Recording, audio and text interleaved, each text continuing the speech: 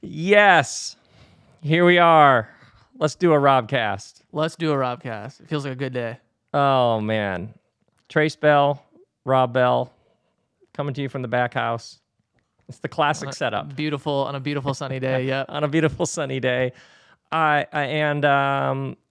All Trace classes, one-on-ones with Trace, all the things you're doing, tracebell.com. Yep. Trace Bell with 3 L's. That's TRACEBELLL.com. Okay. And there's a new audio. It's called Something to Write, which is all of what I've learned about writing in a 4-hour audio. You can download at my site. All sorts of other things going on. That's all at robbell.com. But you and I, let's get to it. I feel like you and I are on a mission of sorts. Like I feel like we're the dude who climbed up on the tallest building in town, and we're like at a bullhorn or a flag or a flare gun or something, and we're like, everybody, there's a massive, massive shift that's in the works. Yeah. And it is truly going to change everything. Because you and I were just talking about this episode, and like, have we said some of these things before? I'm sure we have, but bits and pieces here.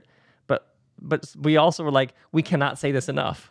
Yeah. I think you can't say and reiterate this kind of stuff enough. And the more we talk about it, the more we sit with it, the more we start to see how the different things that fit into it and the way that it creates this sort of umbrella that so many things fit into.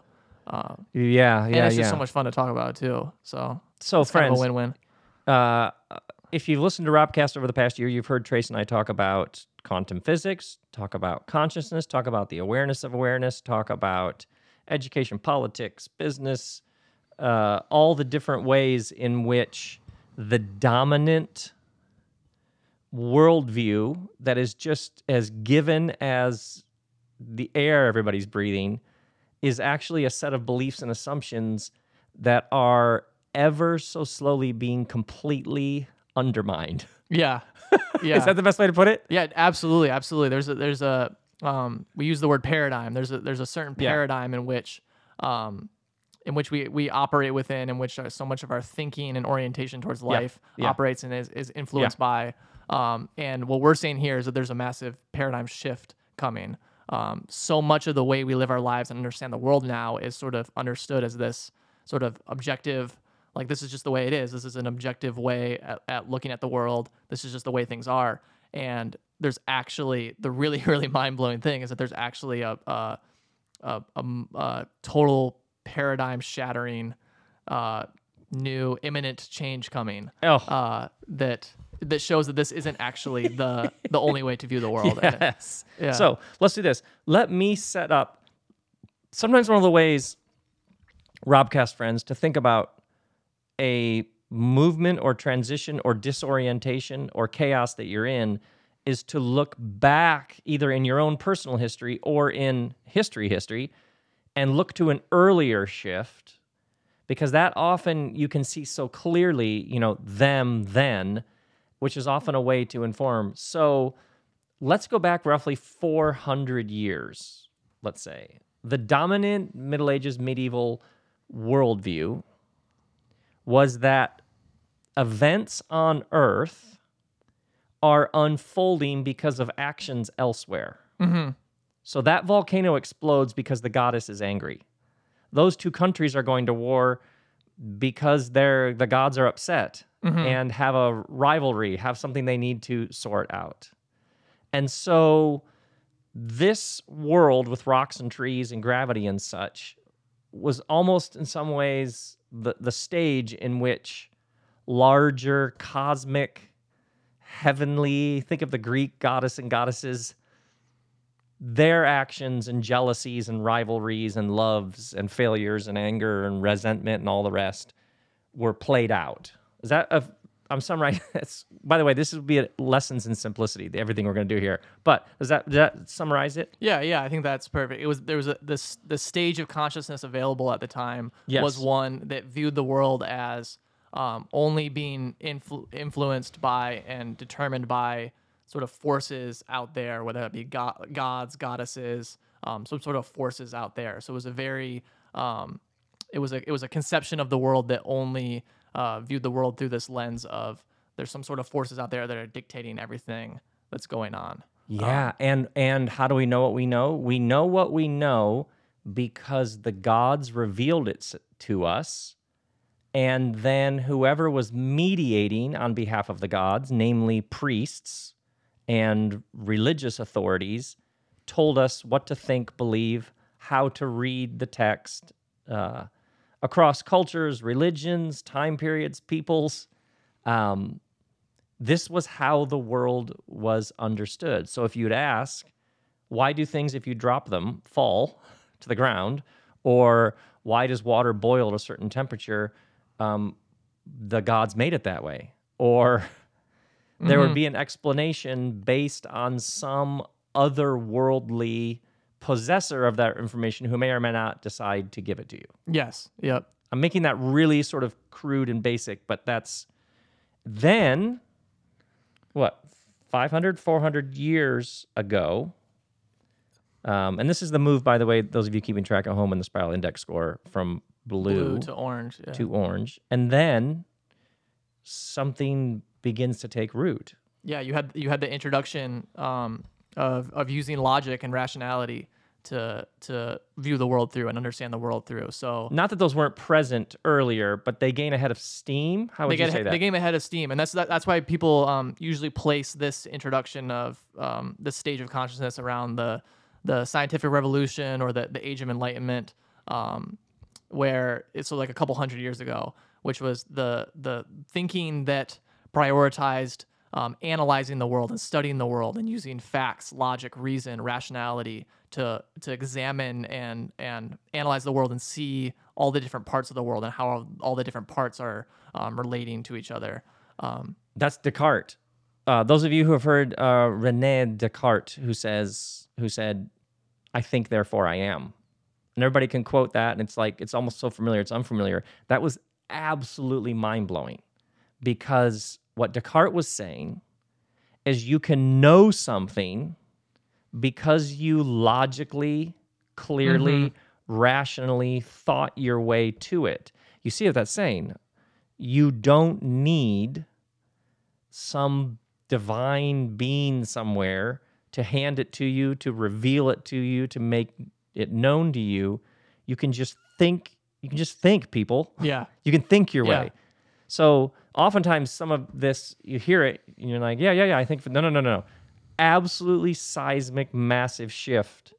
We don't have to wonder why an apple falls to the ground at a certain speed.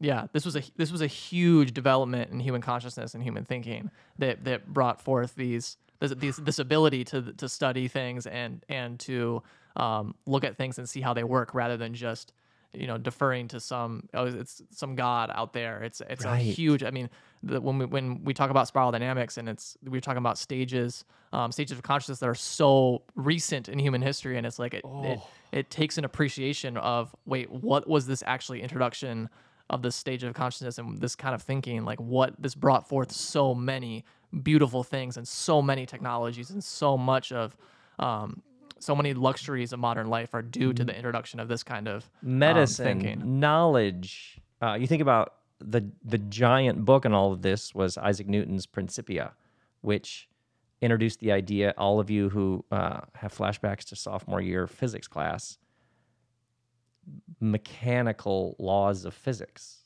Like, the earth is not chaotic. The earth is not, well, its chaos has rules and order under it, might be a better way to say that, slightly more nuanced. But as opposed to a terrifying, murky, chaotic Middle Ages where massive slaughter of people, forces, gods, priests, you had this almost like calm, cool, and once again, we're doing massive summary here, like reasoned, no, the apples fall from trees at a pretty regular speed. An object in motion stays in motion unless acted on by an outside force. Volcanoes erupt because of lava. Lava is hot because it reaches a certain threshold temperature. I'm trying to. It's almost like we're trying to give people the feeling of the feeling. Yeah, and this was a huge power shift in history too, Oh. because it went from the power being in the structures that were built around some sort of specific god and worshiping some sort of specific Hierarchies, institutions. hierarchies, and now the power shift, when this thinking comes into human history, the power shift tilts towards science and using rationality and logic, and science becomes the dominant Facts, truth, facts, yeah, data, evidence. so it goes from Ugh. the answers come from some god that we worship, and this kind of thinking comes in and goes, no, starts questioning this God and going and saying, but why? what? But why? What? And What do you mean? where's the evidence for that? And starts demanding evidence. And now it shifts that power. It shifts the power from those structures that are built around those ideas and those ideas about God to now the power is now around science and anything that's using evidence and rationality and logic. It's interesting you said all the good things. Two come to mind instantly. Democracy. There you go. You also, in a very narrow window of time, roughly mid 1700s to mid 1800s, you have the end of slavery. Mm-hmm. Slavery becomes illegal.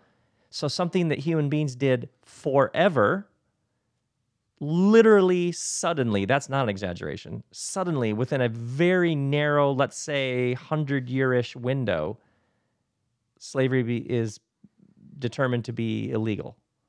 Like that's, and Trace and I, in our MeWe and everybody, you and I talked about when 10% of a culture historically reaches a more integrated stage of understanding, generally it tips the entire culture.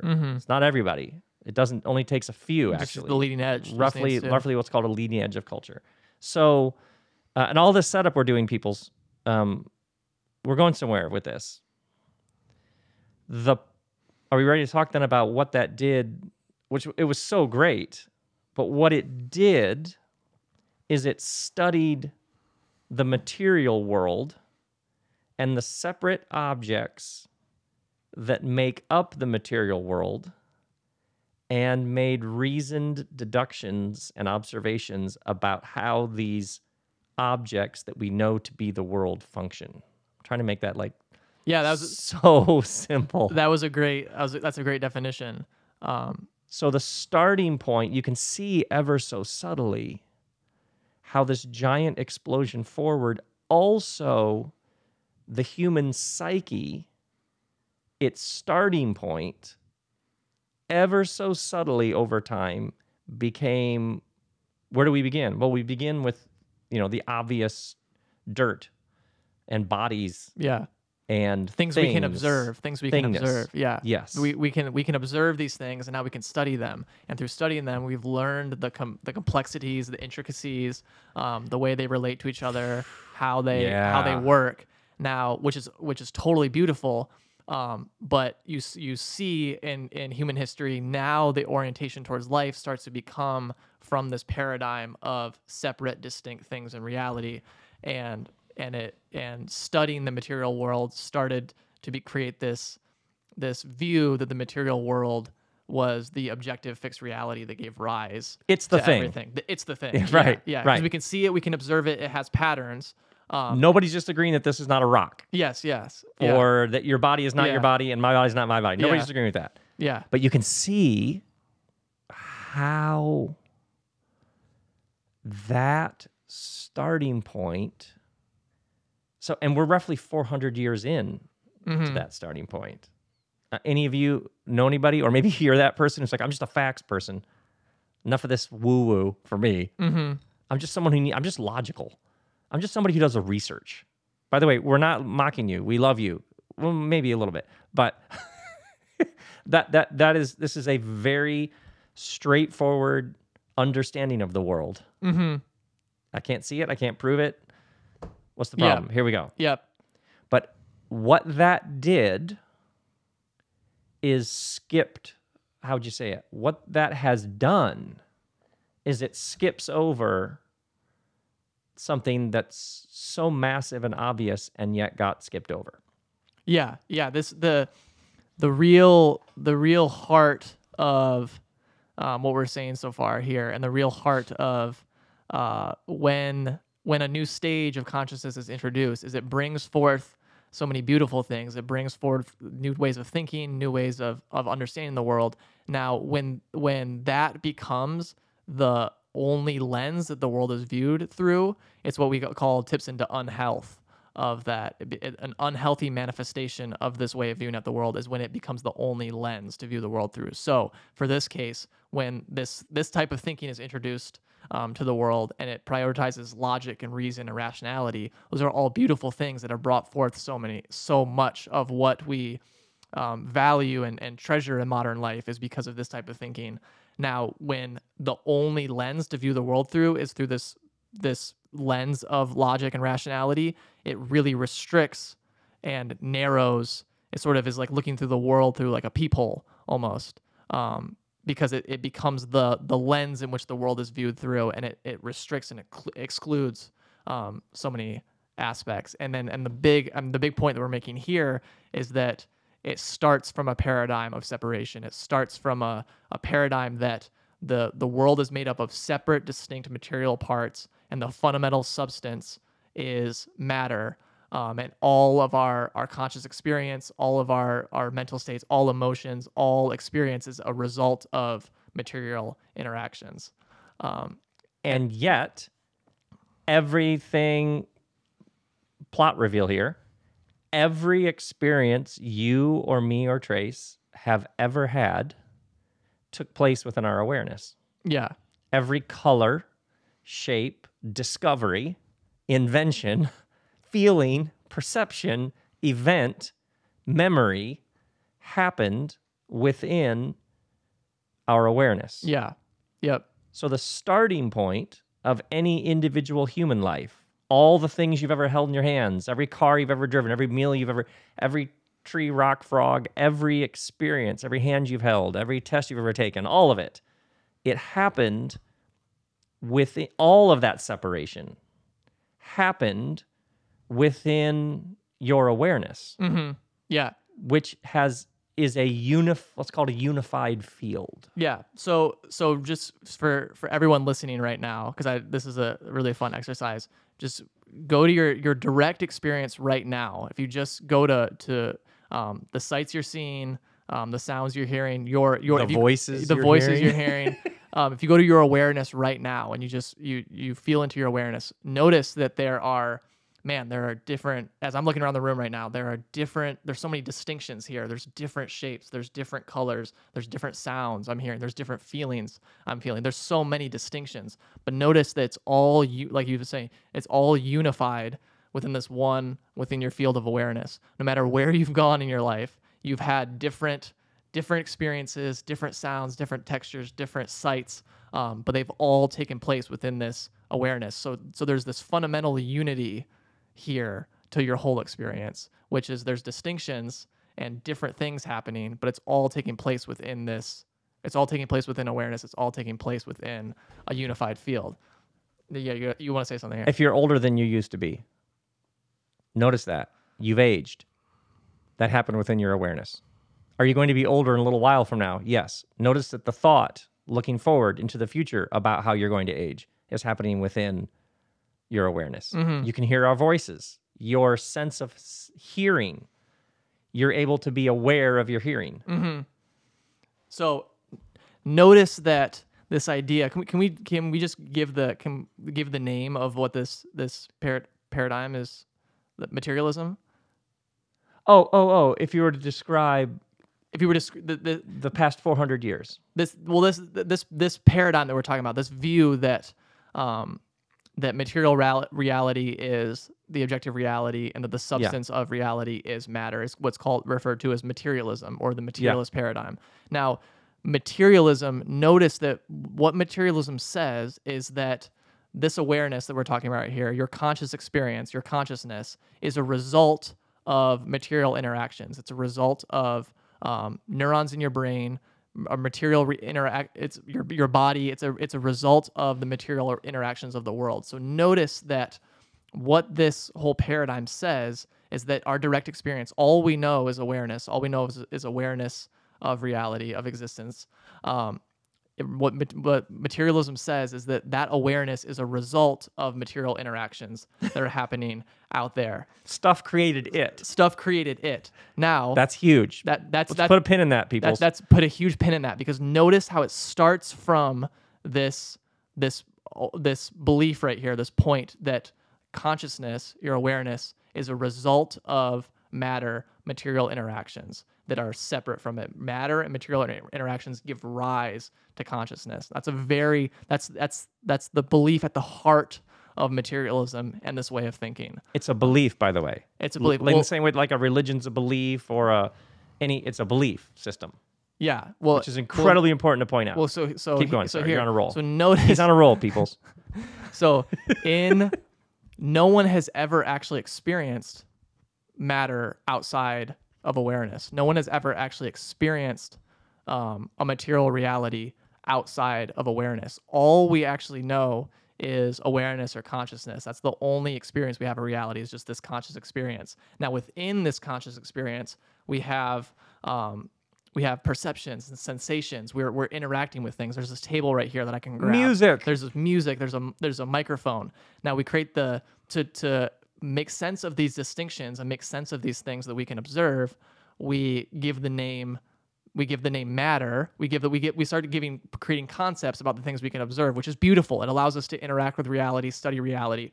But notice that there's never actually been an experience of something called matter outside of awareness. So this idea that matter is somehow giving rise to consciousness is an unverifiable claim. No one's ever actually experienced a material world outside of awareness. No one's ever experienced such thing called matter outside of awareness. So there's this thing. The only thing we know is awareness. And what materialism says, it is the thing that we've never experienced, which is this stuff called matter outside of awareness, actually gives rise to the only thing we've ever experienced. So notice that it's built on this belief that this conscious experience is due to material interactions. Now, what this means for our lives, think about what this means for your own life, because the belief is that we're born as these humans, we're born as these bodies. Our brain's material reality is giving rise to consciousness. Therefore, when my brain dies, when my body dies, this conscious experience is over. So we are born into the world believing that we are here for a limited amount of time. Your brain and your body are limited. They're temporary, and they only exist on Earth for a temporary period of time. So the belief is that if consciousness is tied to that brain and body, then that conscious experience is only here for a limited amount of time. So this has very profound implications for how we view life and view our existence. So go. I gotta jump in for a second. Yeah. You see how Trace and I went from like scientific revolution and French philosophers to death, because this isn't just nice science or philosophy or history. Do you see how this gets extremely personal and intimate really, really, really fast? Is a materialist, often sometimes called materialist reductionism, that says matter is it. Do you see how quickly, if you had been living in a culture that had been soaking, brining, absorbing this, had been wearing this pair of glasses for 400 years, you can see what would happen is, oh my God, what do you do with death? Because its only lens for death then would be you die and it's over.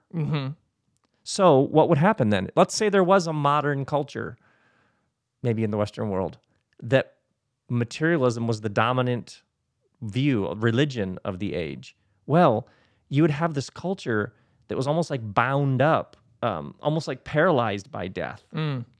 So we would have a very difficult time knowing what to do. So its rituals would be quite strained. Would that culture would be trying to make sense of death.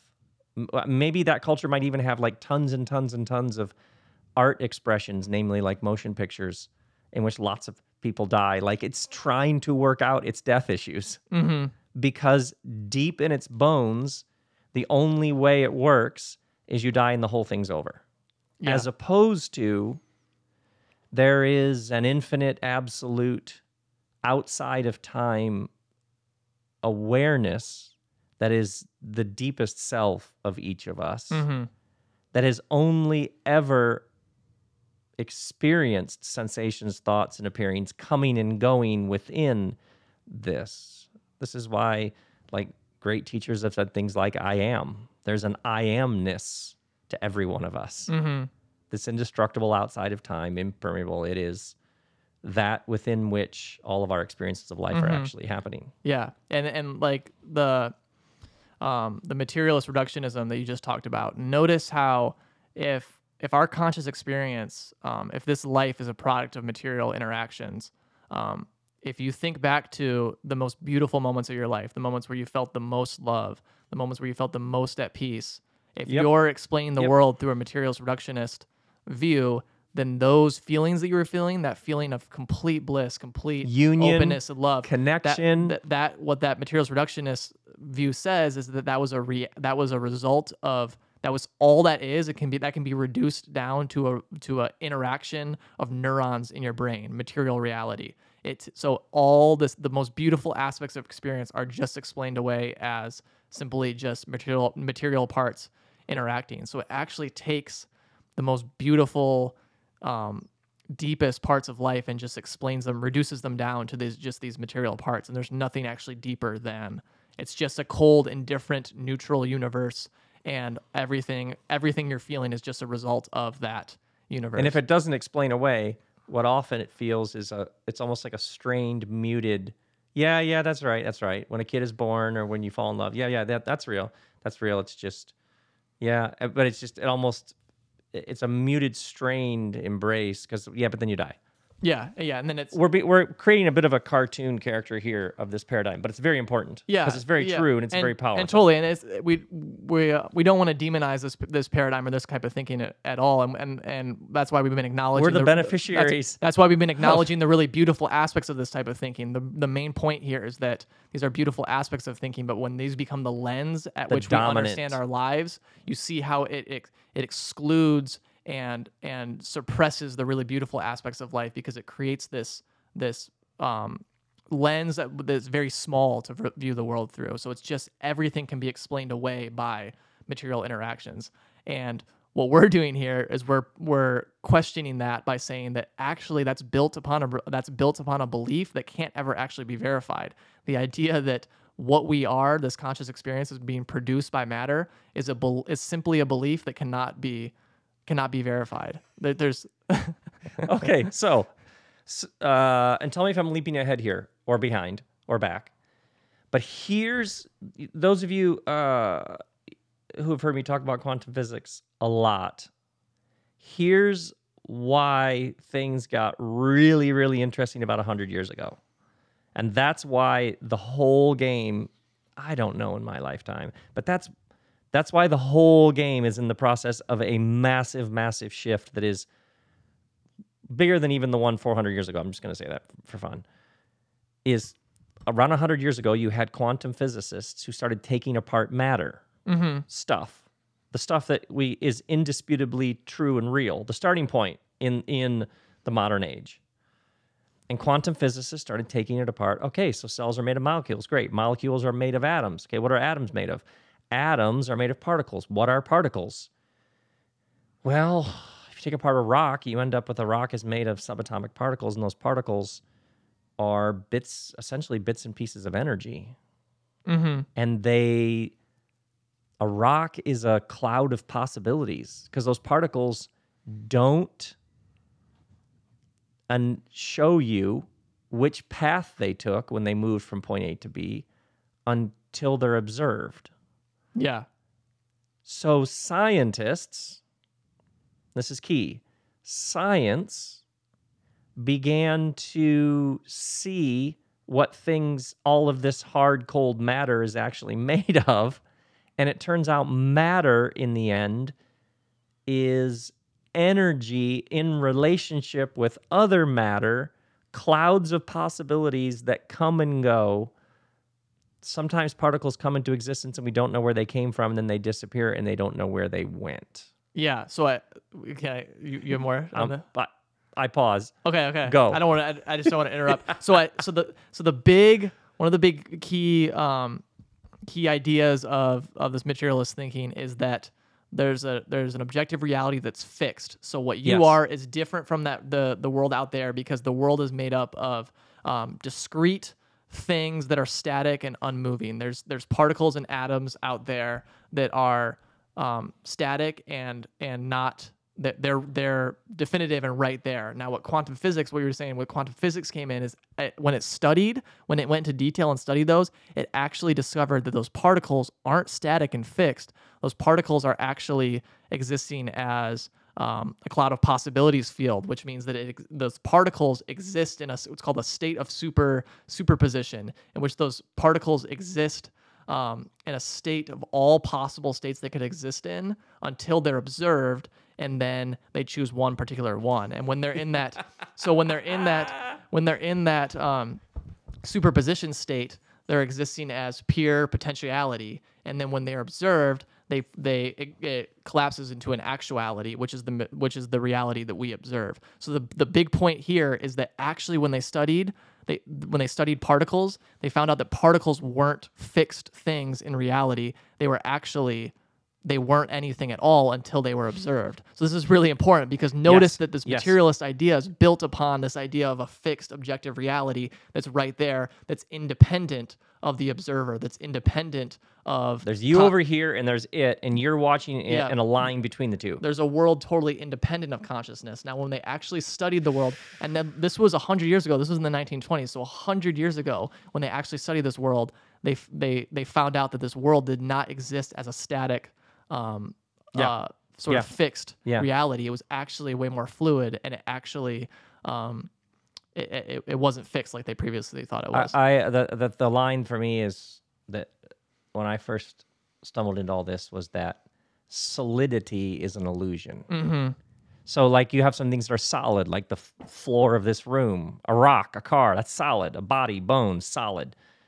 But actually everything that appears to be solid is in reality, according to science, that's important to say, according to the lens and paradigm itself, actually turned out to be energy and relationship fields in which the observation, the awareness and observation and witness of the matter shapes the matter. Those of you who are like, what does that have to do with anything? Okay, yeah, I was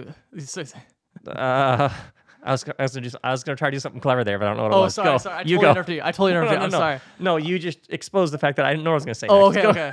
Well, what I was gonna say is that notice how the world right now, the world where we are at in human history right now is at the height of differentiation between subject and object. Yes. And what I mean by that is the world right now, the dominant belief is that what I am, the subject, is different from everything out there, the object. Now, this is evident in the fact how many wars are we in right now? How much conflict? Look at the way we're treating the earth. Notice how this isolation, this belief, despair, isolation, political polarization. Political polarization. Notice that all these things come back to the root belief that the subject is different from the object. So what I am is different from the world out there.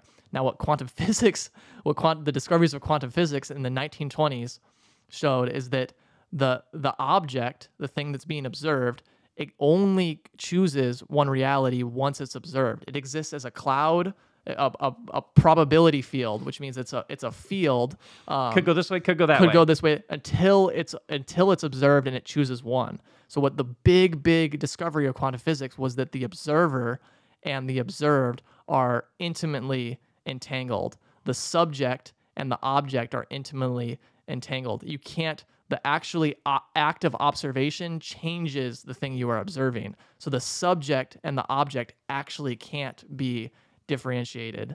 So that's the heart of the discovery of quantum physics, is that the very observer is affecting the observed, and the observed, the thing that being observed, doesn't actually choose a particular place to exist at until there's actually something observing it. So the subject and the object are actually entangled rather than being different. So those of you who have been in business and you were taught, like, let's make some money. So you made money, and now you're like, God, is this it? There's got to be something more. Maybe you've worked with people and like, but everybody working here is miserable. This can't be it. Right. Because what it did is it separated. Well, we're just here to make some money. Maybe we'll make a good product. We're here to make some money. It separated the experience of the employee from the thing being made. As long as we make money, we're fine. No, we're not fine, because it's separated.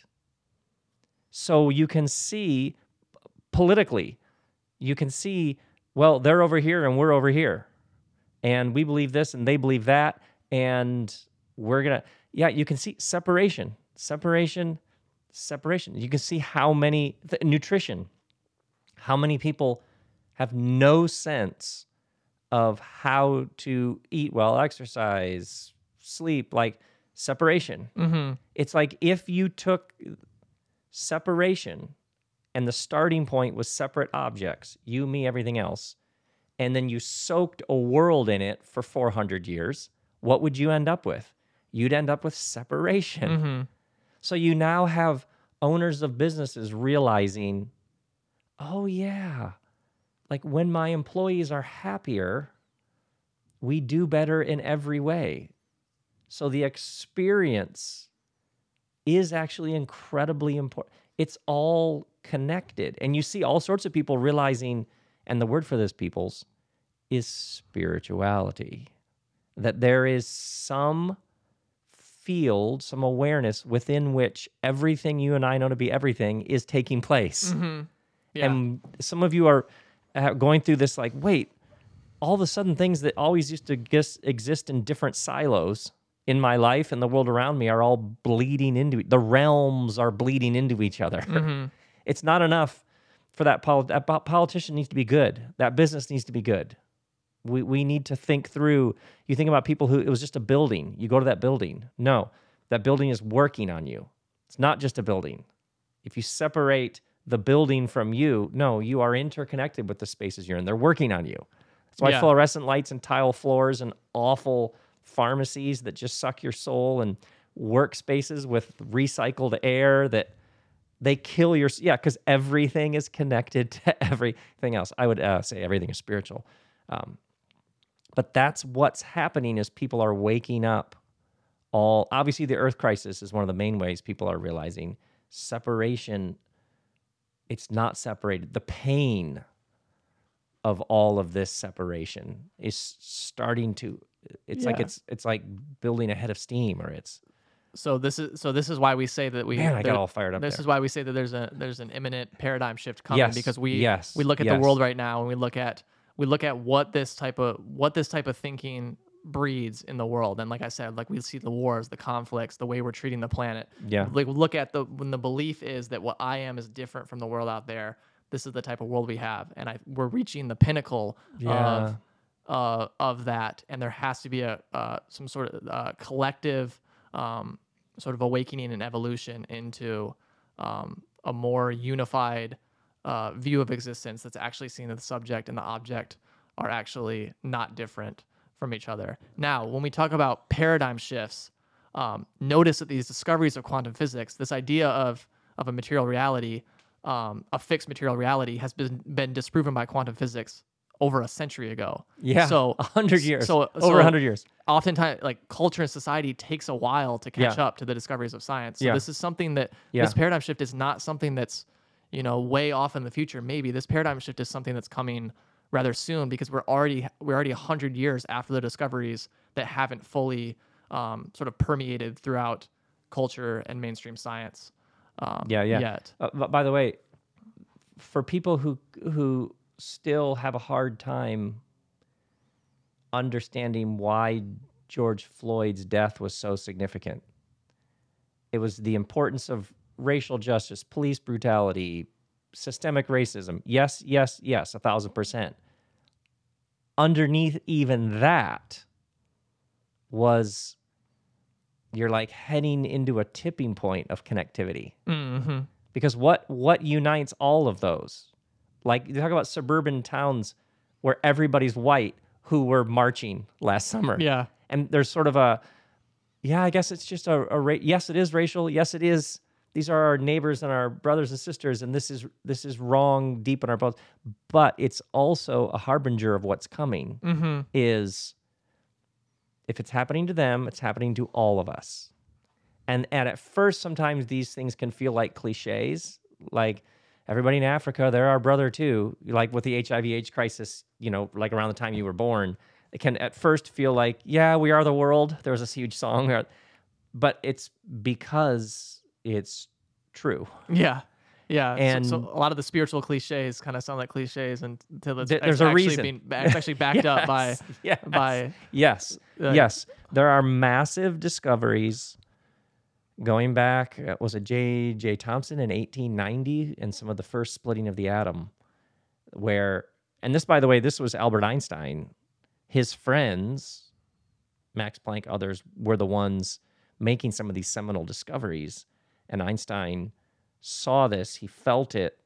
He was also like, oh, God, if the world is this weird, this changes everything. Because he was saying space and time are curved and warped. And his theories of relativity were actually saying the whole thing is actually way more entangled and bendy and curvy and connected than we thought it was. And if you look at the if you study the writings of the founders of quantum mechanics, a lot of them actually became really interested in mysticism and started studying mysticism. Yes. And you look at Niels Bohr, Max Planck, some of the founders of quantum mechanics, they came to the conclusion that actually consciousness is fundamental to the universe, because when they started observing that if material reality exists as these probability fields, and they choose a particular point once they're observed, what's the observer and the observed are entangled. Now, what's the observer? The observer must be fundamental to reality, because the observer is actually the one that's causing the probability field to collapse into a single reality. So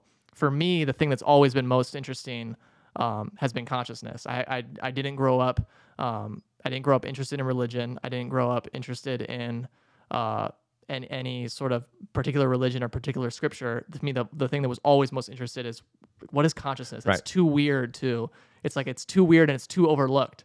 And too obvious and too central. Too obvious and too central. It's always here, but I can't really put my finger on it. I can't grab it. I can't hold it. I can't describe it. But like, what is it? And you study these people that have made these discoveries, and they start to come to the conclusion that you actually can't get behind consciousness when you actually study now you see the one of the biggest awareness of awareness. Now one of the biggest ironies of the whole thing is that this whole materialist thinking and reductionist thinking that we've been talking about has been the result of studying the parts of reality in detail. Now, when quantum physics, when they actually went the furthest in detail, it came full circle back to a understanding that material reality actually isn't the fundamental substance, that it's actually something else.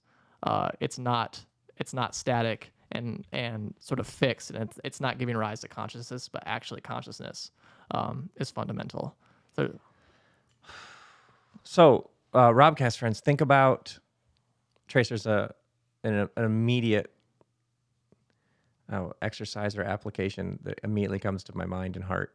Think about all the separate events of your life, all the drama, conflict, pain, experiences that don't make sense, events that left you like heartbroken, exhausted, confused. You know what I mean?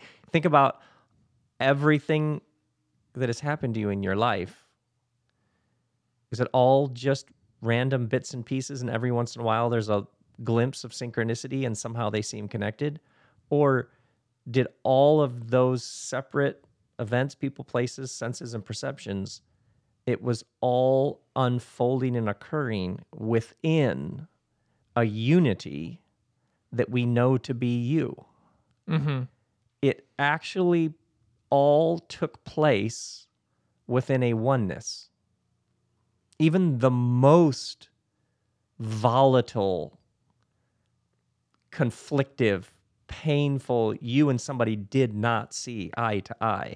Well, notice the second, if you're like, here's an example. Have you ever been betrayed by somebody? and you felt the hot sting of separation with that person. You were over here and they were over here. Well, right now, if you're reflecting on that memory, who is remembering that experience?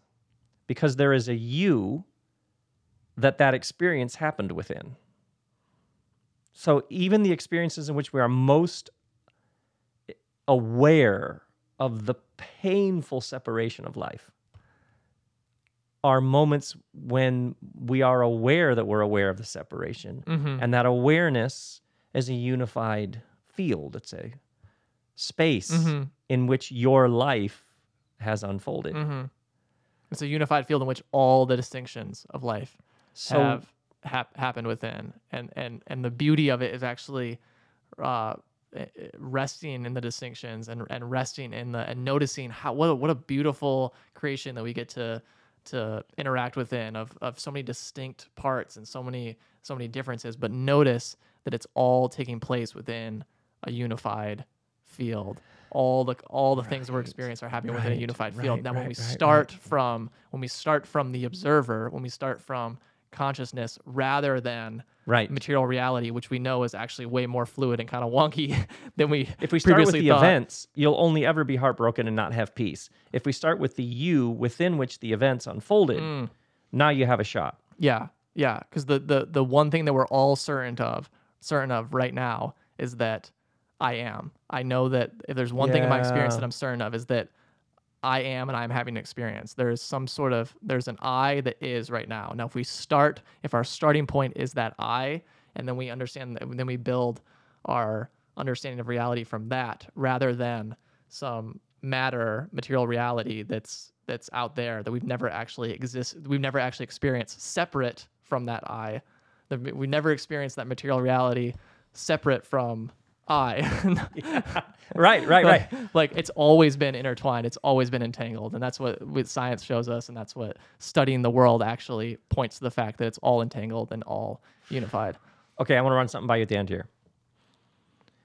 For thousands of years, the question human beings have had over again and again and again is inner peace possible? Could a person actually be at peace? And even to ask that question nowadays, the resounding answer of ancient wisdom for thousands of years has always been, yeah, inner peace is possible. But you think about a person asking that question and wrestling with the question, is inner peace available, possible? Could a person actually have peace? If you're asking that question in a culture, in a society, in a world that has been dominated by separation, all you know are the comings and goings and your attachment to them. Did I win? Did I lose? Do they like me? Do they not? You can see how dis-ease and a lack of peace is when you identify with the separate pieces that are coming and going. They like me, they don't like me. This emotion makes me feel this way, this thought makes me feel this way. And you can see for thousands and thousands and thousands of years, ancient wisdom always taught people some path of sinking in, resting in the you within which all of this separation and drama and conflict and love and hope and desire and longing and heartache actually takes place. Because as you become more and more grounded, you've heard me use the phrase grounded and centered 1,000 times on the Robcast. As you're more grounded and centered, then all of the separations, you're aware of that. They still hurt. You still feel. You still have highs and lows, but you're aware that they're all taking place within a calm, spacious, peaceful sense of life. Yeah. God, I feel like I just landed that one. I was like, what do you think of this? And I landed it like it was a... It was so good. Yeah. But I think that's why so many people, and then people nowadays often will present it like it's wisdom. Like, there's no, give it up. You can't have peace. You can't have joy. Give it up. You're just wasting. Well, of course you would say that if you've been trained, educated, conditioned. Yeah, and you know what I mean? And also, I mean, and this reductionist worldview that's if this whole this whole conscious experience is a result of material reality, as a result being produced by the brain, then a concept of inner peace is simply just some sort of neuron, some sort of interaction them to of material fire right. reality, getting Right. them to fire right. There's not really a concept of an actual deeper, a deeper inner peace that's actually about connecting to life itself and actually existence itself. It's simply just, just get the like you said, just get the neurons to fire in your brain right. So you notice that it takes any sort of inner peace and just is like, oh, it just must be some sort of emotion that's created by How would you ever chemicals explain that? firing. Right. How would you ever explain that? But now when we take a step back and start viewing it from a unitive perspective, there's a inner peace actually becomes something that's there's a inner peace goes so much deeper than just Right. material A interactions, or momentary things. respite. A from, momentary like, respite. Right. Inner peace actually becomes something that's actually at the heart of reality, rather than just something that's produced by reality. Yeah, you like, oh man. Yeah, so the conflicts that a person is feeling, the tensions, the stresses, the worries, yeah. The paradoxes, the things the people that you're at odds with, the disasters all around you, the news tomorrow morning when you wake up and read it. Yeah, you never deny that. You never avoid it like it isn't. It actually is what is unfolding. You're simply learning to observe and witness to it from a deeper sense of self. Mm-hmm. And now, actually, you might even become some sort of agent for help or peace or calm in the world. Yeah, Because you're coming from a place yeah, where you actually have an invitation to give. yeah. And when you're able to go so far within yourself, when you're able to go so deep within yourself, you're able to reach a point in which you go so far exploring the subject that you actually discover that the subject and the object actually aren't differentiated. So you notice then when you go interact with the world, you're actually interacting from a place in which you're understanding that the object, the thing that's out there, isn't different from the subject in here. Right. And you think how many movements are built upon trying to make the world better, but they're not coming from people that have actually explored the idea that what they are is actually not different from the world out there. It keeps the separation in place. It's keeping the separation in place. So you actually go within far enough to discover what within is, and discover that there actually isn't the separation that was previously thought. And then it allows you to engage with the world and the objects out there, because now you're coming from a unitive perspective rather than a separation perspective. Yeah. Yeah. It was funny the other day, somebody was asking me a question. I was thinking back on, because it's so fun watching you starting out and thinking back on the last 30 years of work. And they were asking some question about this very thing, and I was struck with, God, somewhere along the way, I discovered I was learning as much from people as whatever I was spouting off about. Mm-hmm. Like even the boundary of, I guess I started out teaching, but quite quickly everybody else the people I was interacting with were teaching me as much or more than I was ever teaching. Like those boundaries so you just go into an interaction knowing. Yeah, the world becomes your teacher because you don't view the world as something different from yourself. Yeah.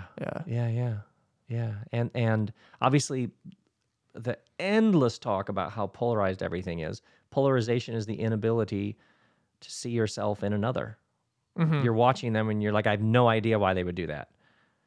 Well, when you're resentful, when you're angry, when you feel like you've been forgotten and left behind, do you make the best decisions? Is that peak rationality for you?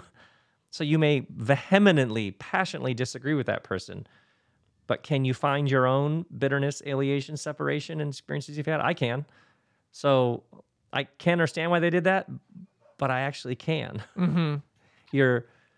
That's, oh man. I have no idea what to call this episode, but I feel like I just keep coming back to this, just we're standing in the middle of this town square going, the shift is upon us. Yeah, and I think it's also important to note just here at the end, like there's so much great literature and Oh, work yeah. that people have done about. And I know most of the people listening know that, but like, man, Ken Wilber, if you want to study the Elia Delio. Elia Delio, there you go. Delio. Elia Delio will get you rocking in this regard. But so many wisdom traditions that point to this. This is like the stuff we're talking about has so much. It's really funny that it appears though you and I were like trying to argue for some new paradigm. Yeah, exactly. By the way, if you think that Trace and I are arguing for a new paradigm or a new model, that's the opposite of this episode, because ancient wisdom, it's fascinating how much ancient wisdom, particularly Buddhism, yeah, Buddhism was already, you begin from the place of awareness. Yeah, and how much? How many Bible verses? How much of the Bible is pointing? How to much this of the as Torah well? was? How much? Hero Israel. Religions. The divine is one. Religions Right. were originally built on this, and Yeah. and then you look at science. So this new paradigm shift we're talking about is the integration of science, philosophy, the truths at the heart of religion, Self-inquiry, right. all leads to a deeper spirituality. So this is So when you look at all these different facets of the world, you can see all of them are pointing towards something. Yeah. Man, oh man, and you have some resources on your site. Yeah, right? you can email me on if you go to the Work with Trace and you just send me a quick email. There's a little box that says Growth and Development Resources. So if you want to click that box and just send me an email about what type of resources you're looking for. Yeah. I'm more than happy to send over some things I think would be helpful. But hopefully every one of you who have had this, like, it's like murmurs or tremors or quakes of like, is something massive happening? The answer is yes. Yeah. And in some sense, it's as big a shift as humanity's ever experienced. You are literally living in it. Yeah. What a time to be alive. Yeah. Isn't that amazing? It is an absolutely fascinating time 2021 is just, what a fascinating time on planet Earth. And I remember my first Everything is Spiritual tour was 2006. And I remember Everything is Spiritual. Like, I had like bits and pieces, but just realizing what I was saying. Mm-hmm. Like I'm like catching up to these very early sort of primitive stabs on my part. Like that now that I see what I was like in the dark, grabbing pieces of it here and there. Yeah. You know what I mean? As the light dimmers come on, like, oh yeah, this is going to go. And that's the beauty of all the stuff that we're talking about. Is this is like throughout your whole life, you start to notice new things, and this stuff starts to deepen. Yeah. I've just noticed in the past year, I mean, the things that I heard a year ago that I understood, and I had experienced, and now it's like a deeper level of understanding them and living them. It's like they just continually it continually deepens. Yeah. So you're able to look back and see on how it all fits together and how it just continually gets deeper and sinks more into the heart over time. I'm going to give one final image. Every one of you who've ever been in a tense situation, there was conflict, stress, worry, and you took a deep breath. What you were instinctively doing is moving from being caught up in the separation of the moment. What the deep breath was, a deep, primal, ancient impulse built into your system. You instinctively, intuitively knew to I just took a deep breath. What you were doing is moving from being caught up in the separation to witnessing the separation. That's what we say when we say I had to catch my breath, is we were moving from the separation being the sum total of our experience to being the observer of the separation. Mm-hmm. So this little instinctual move that you've done thousands of times, that's actually what's happening. Is the whole world is learning that is on the way to learning that the ultimate story is not the separation. That you can actually back up and witness to the separation happening within a greater unity. So everything where it's headed, you've actually already experienced this on a micro intimate level. Each one of us have. But imagine if what that tiny bit of respite gave you when you caught your breath became simply the starting point for everything. Well, that'd be a whole new world. And on that note, Grace and peace, friends.